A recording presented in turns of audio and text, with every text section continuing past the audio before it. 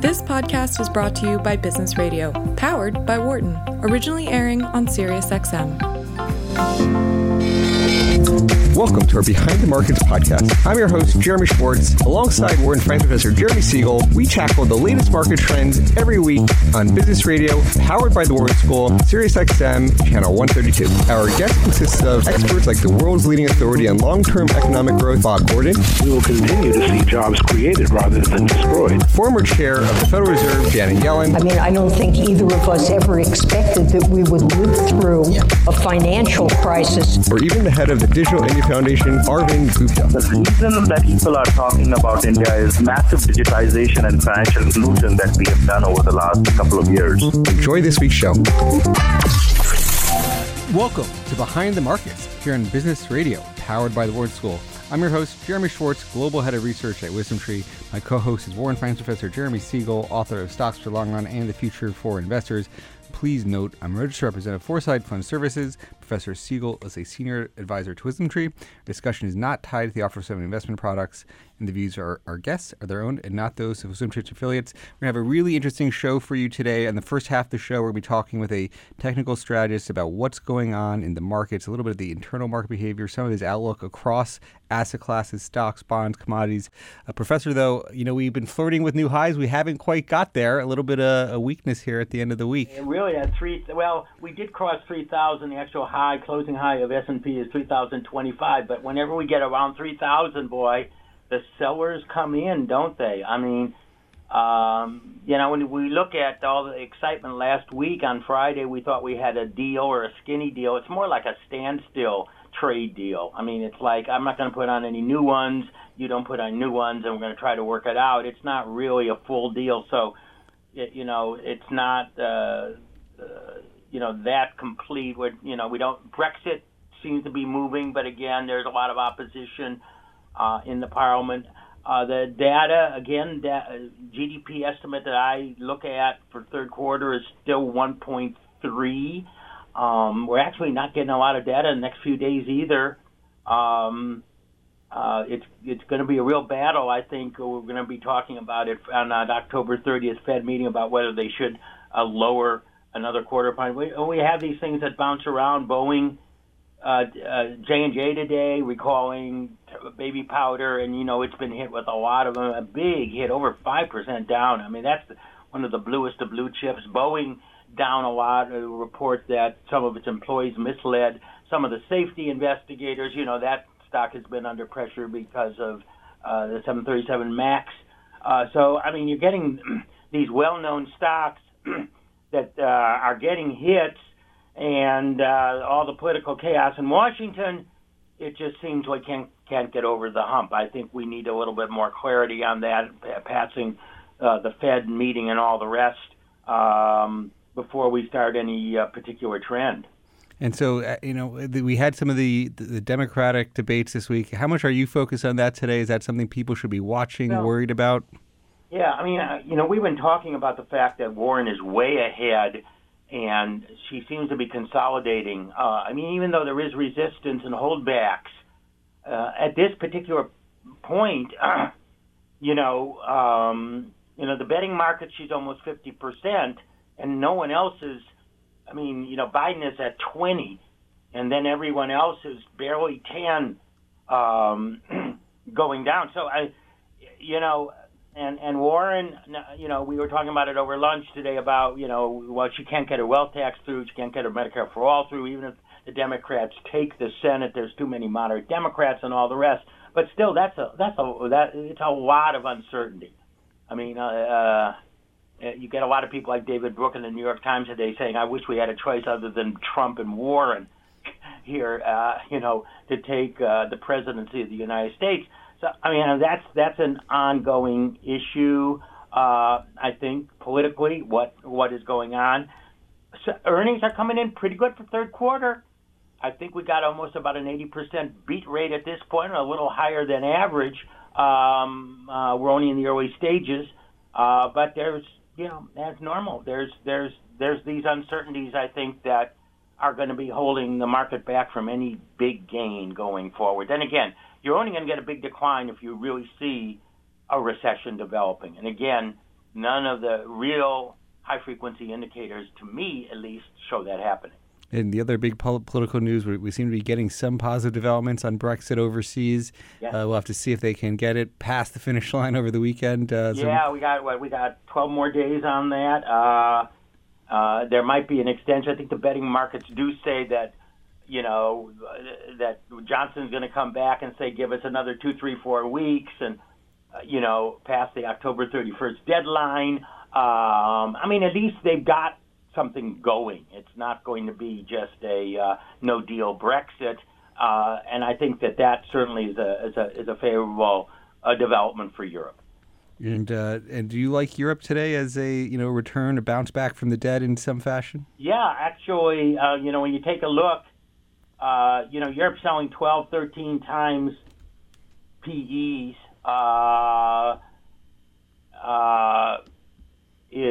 That's a good, what percent? We're at 18, so you're talking about, good 30% cheaper than the United States. And there are some little signs that there might be a pickup in growth. There's some favorable stuff coming out of Germany and a couple of the other countries that this manufacturing slump might be ending, despite the fact we got Chinese data, which you can't ever trust anyway, saying a 6% growth rate in the last quarter. We know there's a more significant slowdown there. There is some sign stabilization in Europe. As a long-term play, I think that should not be ignored. Very good. Any closing thoughts for the week? No, just keep your hats on as we ride through all these uncertainties that buffet the market. That's what makes it so interesting. Very good. Thank you for joining us to start the show. No problem. We're going to be, our next guest, we're going to bring in Mike Hurley, who's the Chief Market Strategist for Highland Capital Management and Portfolio Manager for the Highland Socially Responsible Equity Fund. Welcome to our show, Mike. Thanks for joining us. Jeremy, thank you. Maybe tell our listeners a little bit about how you look at the world. What are the sort of tools and frameworks that when you're looking at strategy as Chief Market Strategist, what are you sort of primarily trained in, and how do you like to look at the markets? Well, certainly. And again, thank you for the very kind invite to be here today. As you mentioned, I'm the Chief Market Strategist and a Portfolio Manager at Highland Funds here in Dallas, which means it's really my job to figure out where the market's actually going and then to advise my fellow PMs and to manage my fund accordingly. While we use both fundamental and technical tools to manage assets, I'm a chartered market technician by training, and so I care very much about the trends of the markets and, again, the actual trends in various markets and how they affect each other. Some of my favorite tools, as you mentioned at the top of the show, are market internals, things like the number of stocks advancing versus declining, the number of new highs versus the number of new lows. And those types of indicators really are best compared to the pulse and blood pressure of the market, which is why we as technicians call them market internals. And so what's your internal read? What is, are we in a bull market, bear market? Is it we gonna be able to pass new highs to 3,000 and beyond?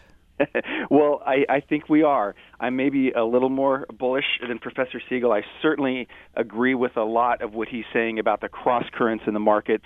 There's always a bull case and a bear case to be made. There's certainly geopolitical uncertainty around the world within our own borders as well.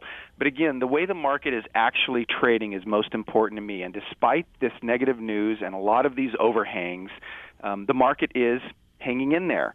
The credit markets are well behaved. You're not seeing market internals really degrade as we've been going sideways here. And so I think we're in a cyclical advance and a secular advance. Typically, you get a bottom every 4 years in the stock market. You might recall we had one in 2011 when the U.S. suffered its debt downgrade. We also had another bear market in 2015 and 16 when China devalued the yuan, and we had the worst start to a year ever. And then we also had a bear market last December. We can't forget that one too quickly. And so those bottoms occur about every 4 years, and we should be good to go for the next couple of years, at least into Christmas of 2021. Yeah, you've done some work on how you target the S&P, which sort of very interesting. I mean, it's going to be hard to describe on a radio show without seeing the charts in front of you. But maybe talk through your analysis for how you look at that market level as a whole and where you think that session is going. Well, sure, Jeremy, and thank you for mentioning that chart. It's a very unusual chart and some original research I'm pretty proud of. But if you look back at every market cycle since 1932, the average bull market is 3 years long and makes about 100%. And if you just tack on 100% and 3 years from the bottom we had last December, that gives you a target on the S&P around 4,600 around Christmas of 2021. Now, again, that's just one number, and it's very hard to make a prediction like that. But again, if you do a repeat of where every cycle would come out, should they repeat exactly, the chart looks like a shotgun pattern, and it's all pretty well correlated around that area. So again, assuming we're in a normal bull market and assuming the cycle is okay, which you can argue it might not be given we have trade wars and geopolitical uncertainties, anything could derail this.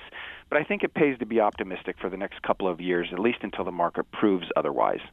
And what about sort of just the short term, the seasonality type, where we are in the cycle towards the end of the year? You had the sell in May go away, and is it now time to come back towards the end of the year? I think it is. And again, market history is something that's probably best to have in the back of your mind and not really trade on. But you do want to be aware of the cycles. And typically there's a seasonal low in the October-November timeframe. Typically, markets are strong through the first quarter of the year, and I think that is the phase we're in right now.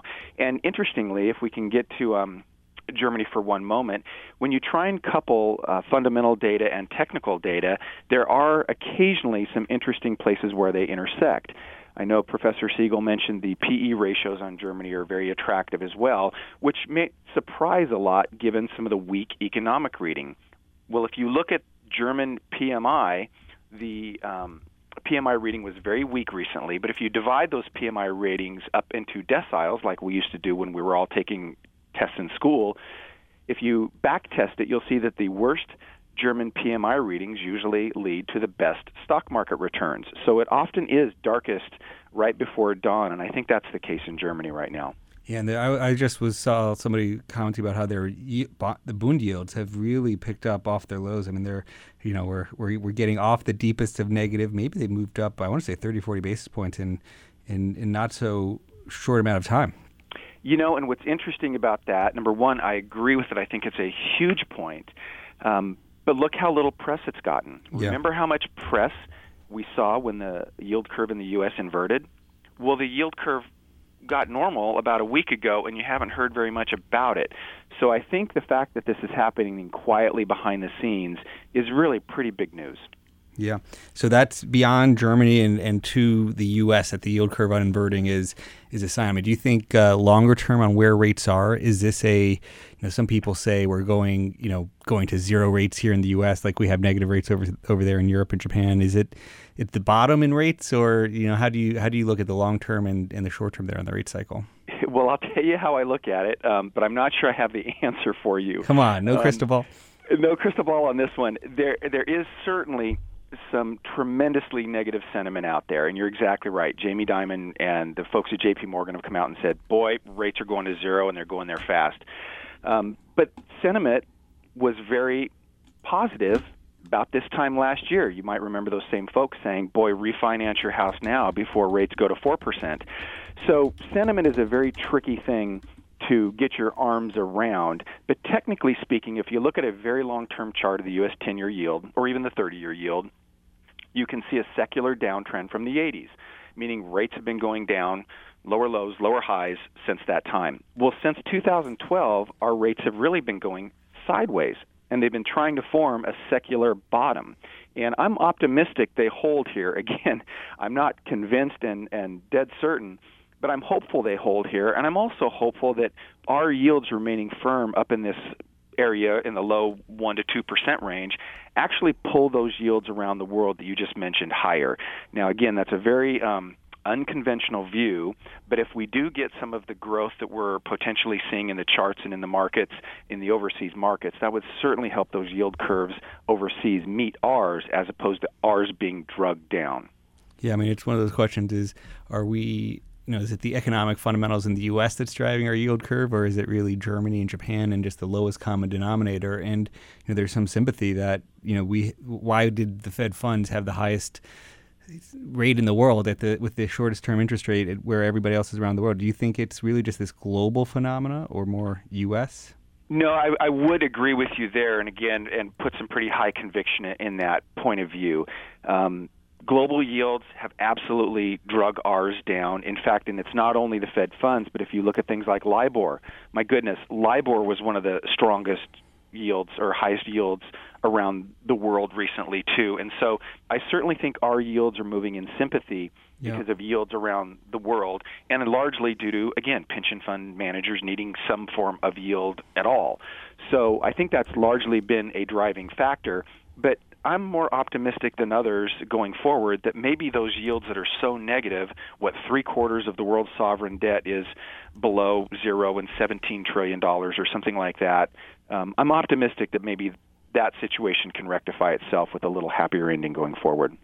We're talking with Mike Hurley, Chief Market Strategist at Highland Capital, about some of his worldviews, how he's looking at the world. And Mike, so we're talking about interest rates, and you think about the cross-asset work. I know you've done a little bit of work around gold, and some of the, you could say the big rally we've seen in gold this year has just coincided with the drop in rates, and you got this derivative of a rate trade. If you think rates are ending or bottoming, is gold over? What's your thoughts on gold tied to rates and a bigger picture view? That's a very interesting way to look at it, and I'm going to agree with you and disagree with you, Jeremy. I think certainly the low rates and the negative yields have absolutely put a wind at the back of gold. But that being said, as a technician, we try and not figure out why something is happening, but just whether it's happening and whether it's sustainable. And the breakout in gold does look very sustainable. It broke out from a base that goes back over 5 years. If you look at the gold to silver ratio, it's in an attractive place, meaning at the highest level in 30 years. So it does look like a breakout that can certainly needs to pause and refresh itself, but I'm looking for higher gold prices going forward, irrespective of what happens with yields. Because again, if there's 17 trillion that are negatively yielding right now, maybe even if that gets cut materially to 12, you still have a whole lot of debt around the world with a negative yield, and I don't think reducing it would really put too much of a wind in the face of gold. It's interesting that gold to silver chart has also, gone along on Twitter in a lot of places. Do you look? So what you just said seems to be gold to silver at highs is a confirmation for gold. Other people saying silver is due for a catch up, and if you're going to really get this big breakout, you need silver to participate. What's any thoughts on that part of it? I think if you look back at that ratio, which is, again, how many ounces of gold can buy how many ounces of silver, I think both are correct. Usually when that's high, it means that the precious metals are going to continue to rally. And the fact that it is so stretched, you can also make the case that, silver's probably a little bit better of a bet right now as a catch-up play than gold. And so I think that ratio being so high argues for both of those. Interesting. And any other commodities, when you look around the rest of the commodities complex, anything that speaks to you, things that are either confirmations of what's going on in global economy or parts of the commodity complex that you're interested in? Yes. Commodities are really an interesting place right now, and it's very tough to give them a broad sweep or paint them with a broad brush. In general, when commodities are low and stable, it's good for stocks. And again, I think that's another important argument for stocks here.